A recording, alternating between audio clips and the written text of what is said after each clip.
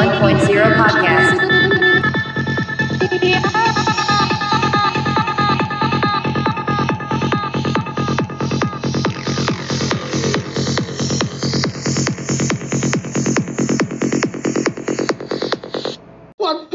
Gigawatts! Tom, how am I going to generate that kind of power? It can't be done, can it? Switch on! Switch on!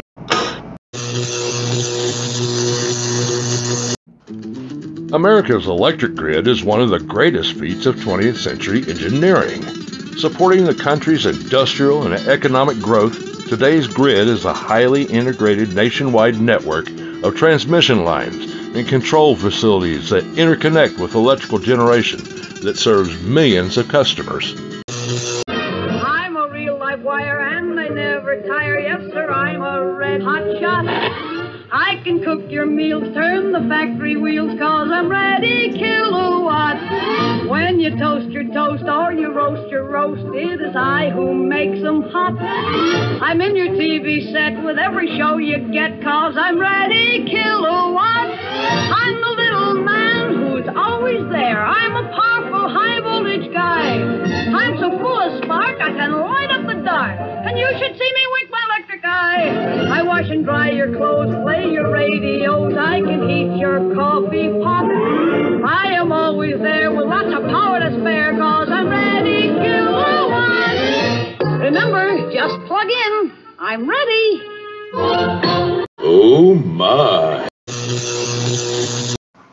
The reliability of the nation's grid has fallen into question, however.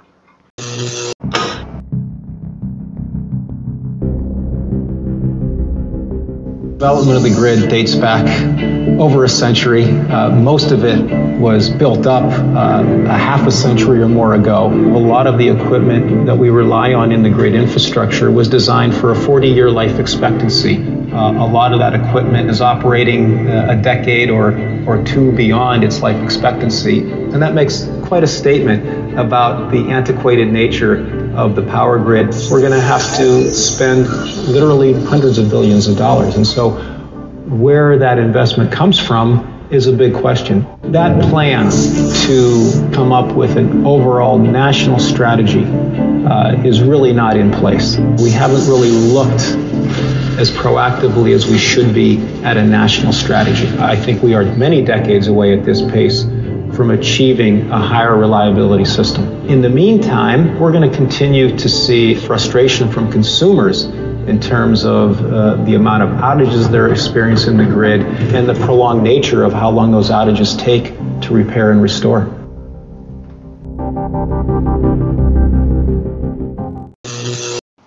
The demand for electricity in this country has only gone up.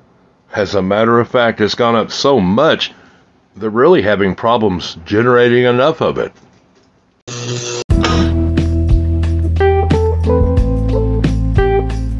But the primary warning is from grid managers because they're worried about the stress and strain on California's power grid. We're expected to see energy usage upwards of 50,000 megawatts. If it sounds like a lot, that's because it is a lot. So to mitigate that, they're trying to have these flex alerts to avoid the situation where there's more demand than there is energy supply. Those flex alerts telling people from about 4 p.m. to 9 p.m. to try to conserve as much energy as possible. Don't use appliances you don't have to. Keep the thermostat maybe around 78 or so. It's a tough ask when, again, we've been in 100-degree temperature days of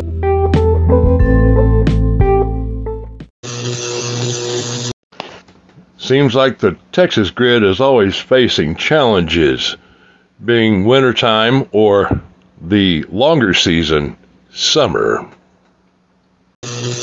As Texas gets hit with record heat, the state's power grid can't keep up. Check out what happened to this meteorologist while reporting on this extreme heat just last week. You have this kind of heat over major populations, you get a big draw on that electric demand. It looks like we may have just switched over to generator power. Our lights just went out. Wow, right on cue. While the state has had some success with people cutting back voluntarily, the officials there say much more is needed with more extreme weather expected. The threats to the nation's power grid goes far beyond just aging infrastructure and lack of generating capacity. There are other hidden threats as well.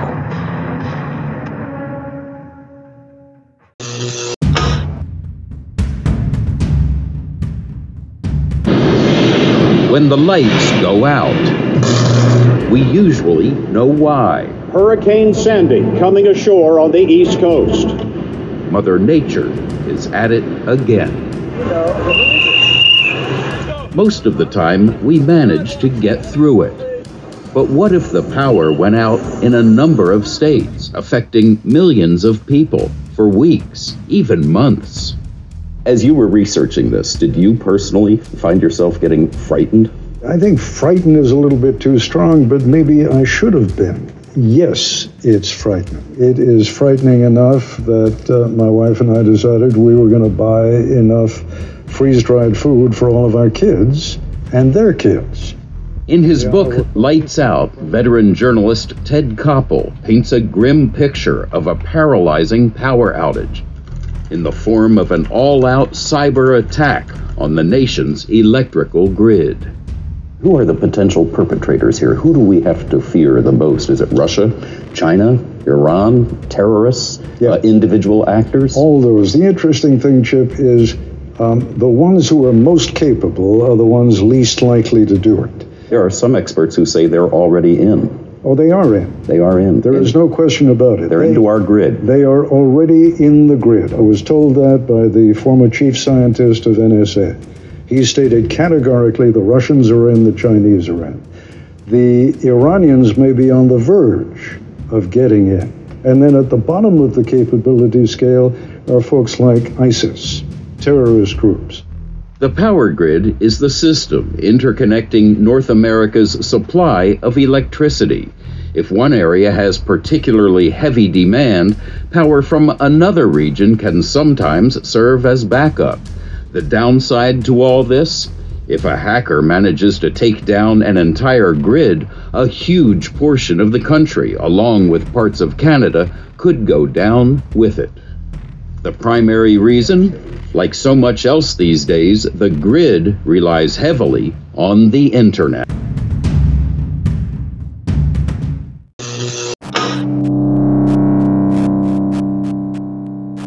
Take a few seconds, an estimated 30 million people in the northeastern United States were plunged into an eerie blackness. Wide-scale outages are nothing new. In 1965, a huge blackout in the Northeast left more than 30 million without power for almost 13 hours. New Yorkers have taken it in stride, have they, as far as you've been able to see? No, they haven't. You can ask them that. In 1977, New York City was plunged into darkness again, this time resulting in looting and other crimes.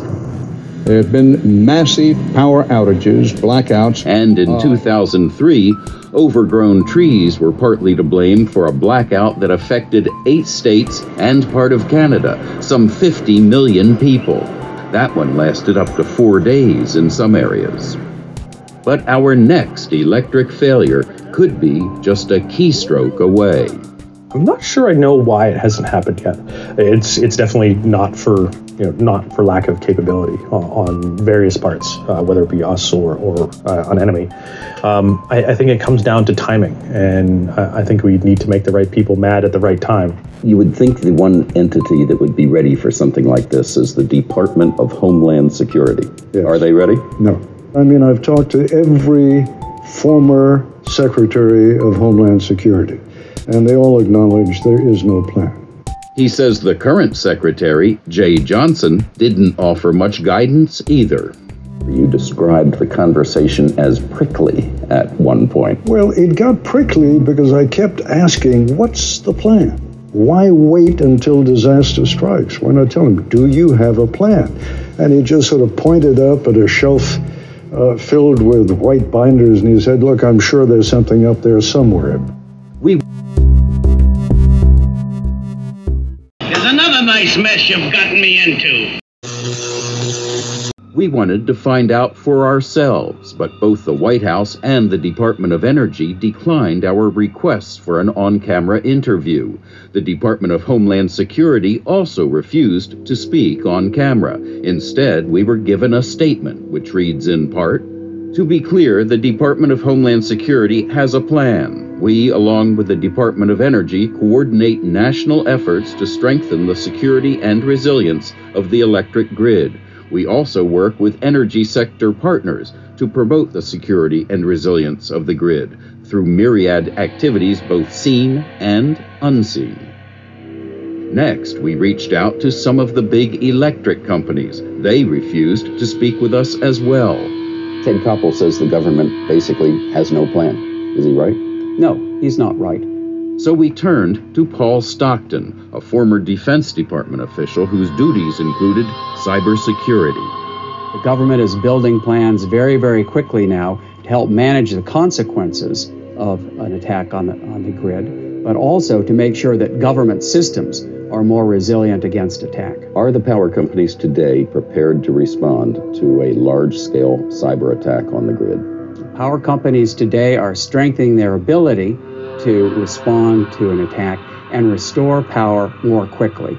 Still, Stockton admits their readiness is not where it needs to be, given that the adversary continues to strengthen the sophistication of the weapons that will be used against the United States.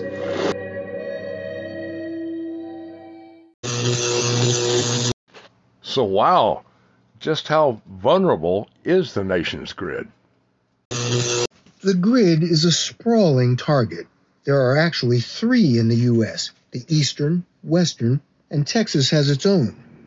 Most of us rarely notice substations. There are 55,000 across the country, each housing transformers, the workhorses of the grid. Inside these massive metal boxes, raw electricity is converted to higher or lower voltages. Should a transformer explode, like this one in Manhattan during Superstorm Sandy, the system is designed to trigger a localized grid-preserving blackout. But if several sections of the grid go down at the same time, the shutdowns can cascade like dominoes. That's what set off the Great Northeast Blackout in 2003, leaving 45 million Americans without power.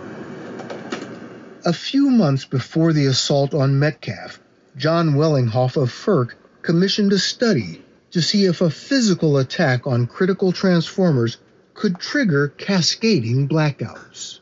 It was actually a very shocking result to us that there's a very few number of substations you need to take out in the entire United States to knock out the entire grid. Knock out the entire grid? That's correct.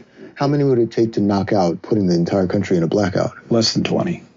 The report was leaked to the Wall Street Journal. It found the U.S. could suffer a coast-to-coast blackout if saboteurs knocked out just 9 substations. Number 9, number 9, number 9, number 9, number 9, number 9.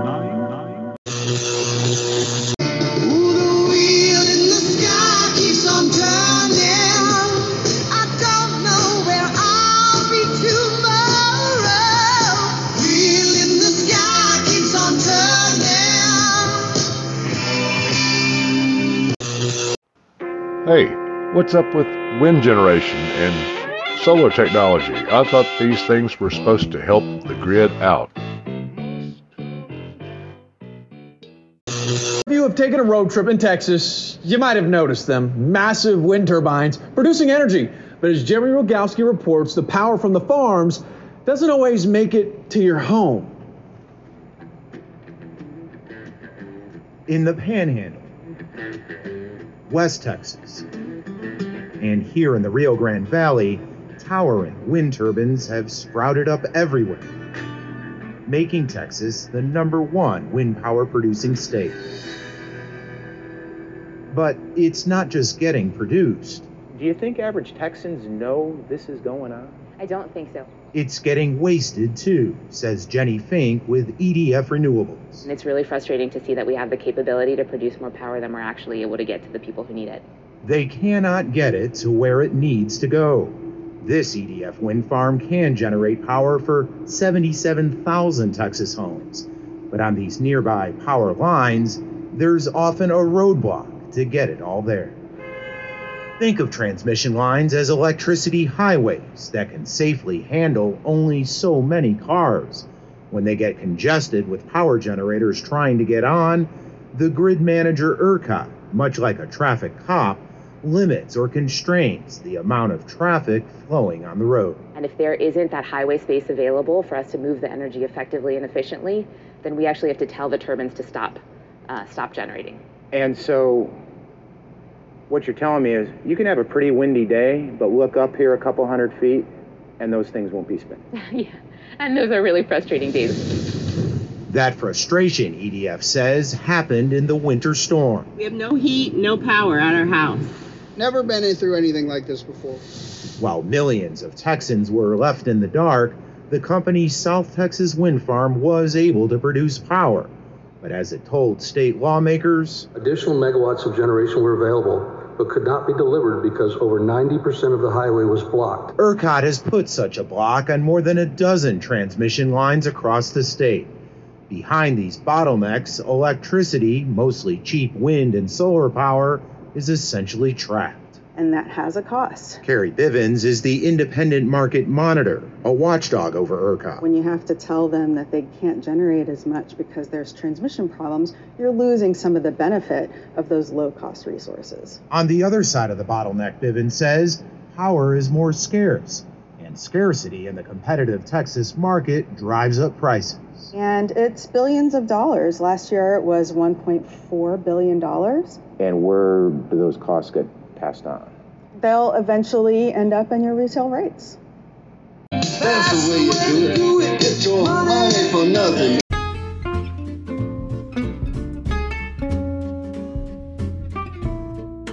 With all this information about the electric grid, it reminded me, it's time for us to pay the light bill.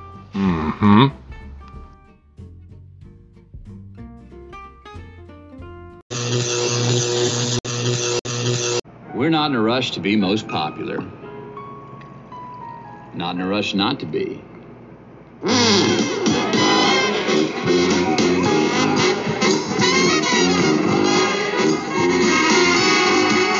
Real bourbon, no apologies. If it's for you, you'll know. Ah, thank you. Wild Turkey. It'll find you.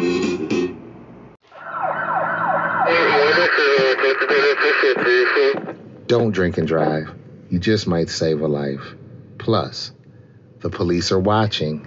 At ABI1 O Podcast, we enjoy hearing from you, our listeners, be it through email, voicemail, or comments through our Facebook page. Feel free to comment on past shows, or recommend a topic for future ones. Oh no, we're gonna rock down to Electric Avenue, and then we'll take it higher. Oh, we're gonna rock down to Electric Avenue, and then we'll take it higher. They're finally getting around to talking about storing that hard-fought-for grid juice. So, 24 hours a day, every second, all the electric utilities are monitoring how much electricity is being used on the grid at that instant, and they are generating exactly that same amount. So all day long, this is being monitored so that the electricity generated exactly matches what we use. Did you realize that? So if we look at electricity demand for a city throughout the day, at night we do use some electricity. We need street lights, and we need to have our refrigerators keeping things cold and so forth. In the morning, we get up, turn on some lights, make some coffee, those sorts of things. Our demand goes up a little bit. So the utilities actually produce a little more electricity to exactly match what we use. Then as the sun comes up, we don't need as much electricity for lighting during the day. And then what happens at 5 or 5:30 when we get home from work? Suddenly the TV is turned on, we're cooking dinner, we're doing all those things, and the electricity demand goes way up at that point. And so the predictability of that load allows the utilities to start the generators to make the electricity that we need at that time. Okay, that sounds great. Now we all go out and put in a whole bunch of photovoltaic panels on our roof, right? That's a good green thing to do. Now, what that will do, of course, is create lots of electricity when the sun is up in the middle of the day, and we've got all that electricity. But remember what I said about the grid? We don't have a good way to take that extra electricity in the middle of the day and save it up for later on. Okay. So what we need to do is figure out better ways, more efficient ways to store that extra electricity so that we can use it later, for instance, when the sun goes down late in the afternoon.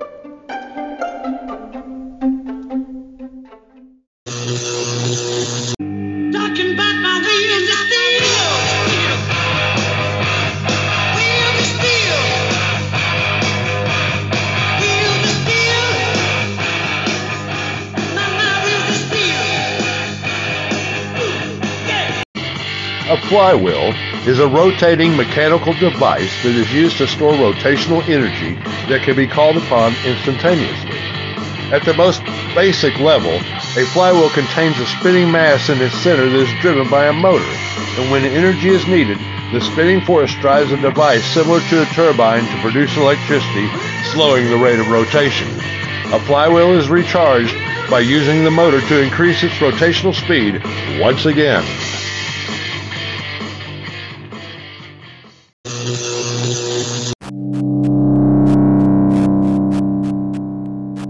The flywheel is nothing new. It's been used before to power steamboats and old windmills. But this is no ordinary flywheel. This one is designed for a bigger purpose, according to Beacon Power, based in Massachusetts. Well, our flywheel technology, this is the Gen 4 flywheel. This is the result of 10 years of R&D by some of the brightest minds in flywheel technology in the world. Company spokesman Gene Hunt says Beacon Power invested more than $200 million and 10 years in research and development to get to this point. They've taken the basic concept of a spinning disc and turned it into 200 pounds of carbon fiber. That piece is then sealed in a vacuum tank and suspended by powerful magnets. Inside, it spins faster than the top speed of a fighter jet. Well, that's 2 times the speed of sound. We took a tour of the company's factory in Massachusetts, where they're building these new flywheels they say will make New York's energy grid work better. All of these overseeing bodies are starting to see that flywheel energy storage has a place on the grid and can provide the stability that we need. That's why the Department of Energy and NYSERDA, the New York State Energy Research and Development Authority, have recently given Beacon Power $45 million. The company is also throwing $24 million into the pot to build a flywheel energy storage plant in Stephentown, New York. We've been spending a lot of time and energy in investing in energy storage technologies. NYSERDA CEO Frank Murray says New York is very aggressive in its energy research. He says the flywheel system has a lot of promise. He says there's a lot of wasted energy on the grid. The flywheels use that wasted energy to spin, storing it in kinetic form, and it releases that energy when the grid needs it most. Our flywheel systems are more like a hybrid car for the grid. If you think of a hybrid car, it uses a combination of combustion engine and rechargeable batteries. And every time you slow down with the brakes, it charges up the batteries, and then when it needs the power to accelerate, it pours it back into the car and gets the wheels moving.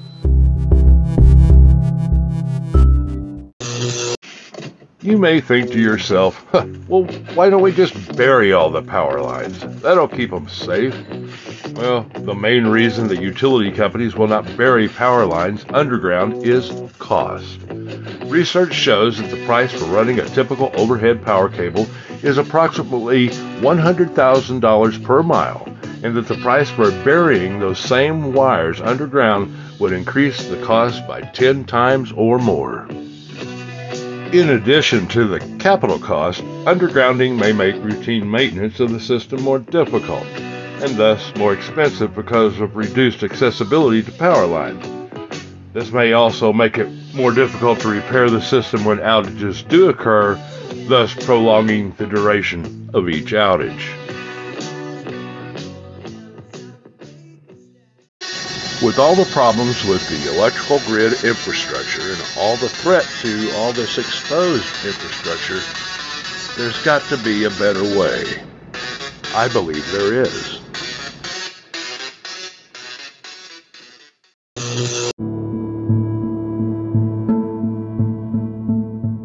The technology of wireless power transmission is not without precedent. Significant demonstrations and verifications of electric power transfer efficiency and high power delivery at long range have been accomplished by NASA. The most dramatic of these was the NASA JPL Goldstone demonstration conducted in 1975, in which 34,000 watts of power was safely transmitted over 1.5 kilometers at an efficiency of greater than 82%. It was then, and remains today, what can be called the world record for high-power, long-distance wireless power transmission. The world would look a whole heck of a lot different if we didn't have utility poles and high-power lines, wires running everywhere. Why, we probably would not even recognize it. I bet our great-great-great-grandparents might, however. It'd be neat. We'll attempt to draw some conclusions when I return. So I'm back here in Kentucky at the Wild Turkey Distillery, and I want to let you in on a little something. The folks here and I have created a new small batch bourbon, Wild Turkey Long Branch, refined with Texas mesquite charcoal for smoky sweetness. It is my favorite bourbon on the planet. Wild Turkey Long Branch. Real bourbon, no apologies. I am a United States sailor. I will support and defend the Constitution of the United States of America. And I will obey the orders of those appointed over me. I represent the fighting spirit of the Navy and those who have gone before me. To defend freedom and democracy around the world. I proudly serve my country's Navy combat team. With honor, courage, and commitment. I am committed to excellence and the fair treatment of all. We are America's Navy. I hear you singing in the wire. I can hear you through the whine. And the Wichita lineman is still on the line. Daddy, what's a lineman?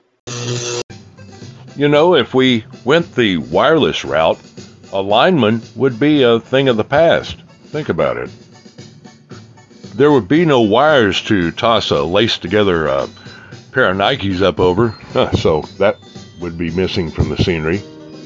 I do like the idea of storing grid power. I'm surprised that we haven't done it by now, be it through the flywheel or there's other technologies such as compressed gas and weights. You know, but I think the flywheel is a good idea. These different technologies really need to be scaled up and implemented as quickly as possible before it's, no pun intended, lights out for everyone.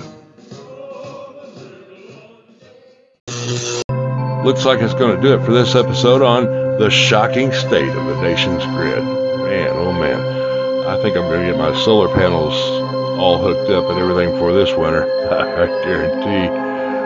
Well, till next time, this is your host, Terry Thompson. This is the ABI 1.0 podcast. And will the last one out hit that switch and turn off the lights? They've been flickering all day anyway. This grid electricity. See ya.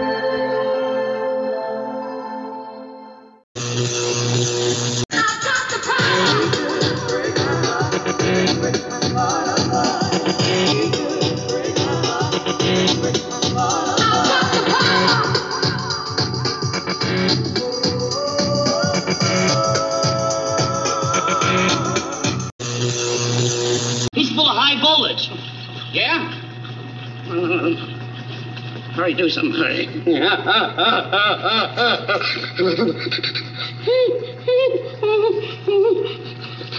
Do something. Grab that screwdriver, put it in his ear and short him. Yeah. Oh, thank you. He's all right.